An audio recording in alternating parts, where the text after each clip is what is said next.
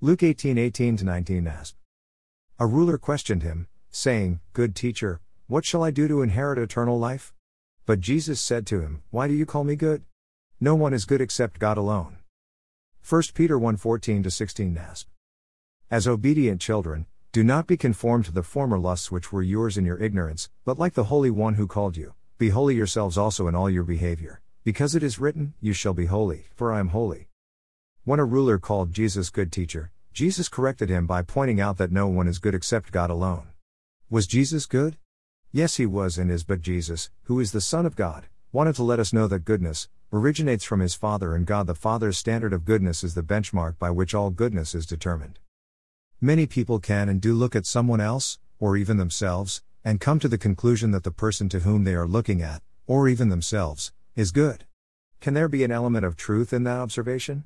The answer to that question depends upon what that goodness, within that person, is being compared with. If we are just comparing a singular person as being generally perceived as being a good person, as compared with a broader part of a population that contains some people who are generally considered good and others that are perhaps not so good, then there can be an element of truth involved within that generalization, because we are comparing ourselves to one another. But when we are comparing the goodness in and of ourselves, to the goodness that originates from, and is consistently maintained by God the Father himself, the comparison becomes invalid because there is no comparison between the good in us as compared to the good that God our Father is, in and of himself. Think of lighting a paper match from a book of paper matches and compare it with a flame being shot out of a weaponized flamethrower. Do they both utilize combustion? The answer is yes, but to say that they are one and the same would be an inaccurate comparison.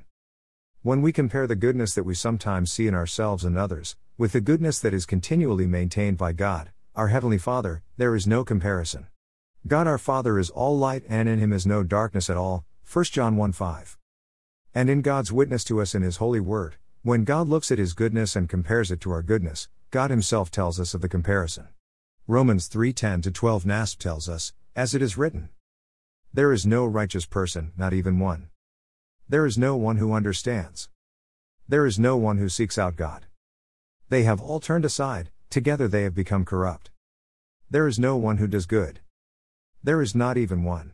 Compare with Psalm 14:1-3. Notice the as it is written. This is Old Testament, as is Isaiah 53:6 NAS, which reads, All of us, like sheep, have gone astray. Each of us has turned to his own way. But the Lord has caused the wrongdoing of us all to fall on him. That to fall on him is the promised Messiah, and that Messiah is Jesus, the Son of God. I frequently hear, so and so is a good person, and that may have an element of truth in it, but that is only a valid comparison when we are comparing ourselves with one another. When we compare goodness between ourselves and the goodness of God, there is no comparison, and as unfortunate as it may sound, that is not the comparison that is the standard, to which we are to be judged. Throughout both the Old Testament and the New Testament, we are told to be holy like the Holy One. The Holy One is God our Father. No matter which way you cut it, that is a tall order, and it is meant to be. Because when we begin to compare ourselves, not one to another, but to the standard to which we are to attain, to be at one with God, we run into a problem. We can't, in and of ourselves, do it. We fail, we fall short, continually, all of the time, no matter how hard we may try. A large part of the Old Testament has been given to us to bring us to the awareness and the conclusion that we need outside assistance to be at one with God, who is holy. That would be outside assistance as in not via ourselves or others, but outside assistance as in divine, God-sourced assistance. And herein is the solution that God ordained right from the very beginning in the Garden of Eden to rectify this problem. The Apostle Paul spells it out for us in Romans 5:12-18 NAS when he says, Therefore, just as through one man sin entered into the world, and death through sin, and so death spread to all mankind, because all sinned, for until the law sin was in the world, but sin is not counted against anyone when there is no law. Nevertheless death reigned from Adam until Moses, even over those who had not sinned in the likeness of the violation committed by Adam, who is a type of him who was to come. But the gracious gift is not like the offense. For if by the offense of the one the many died, much more did the grace of God and the gift by the grace of the one man, Jesus Christ, overflow to the many. The gift is not like that which came through the one who sinned, for on the one hand the judgment arose from one offense, resulting in condemnation, but on the other hand the gracious gift arose from many offenses, resulting in justification. For if by the offense of the one, death reigned through the one, much more will those who receive the abundance of grace and of the gift of righteousness reign in life through the one, Jesus Christ.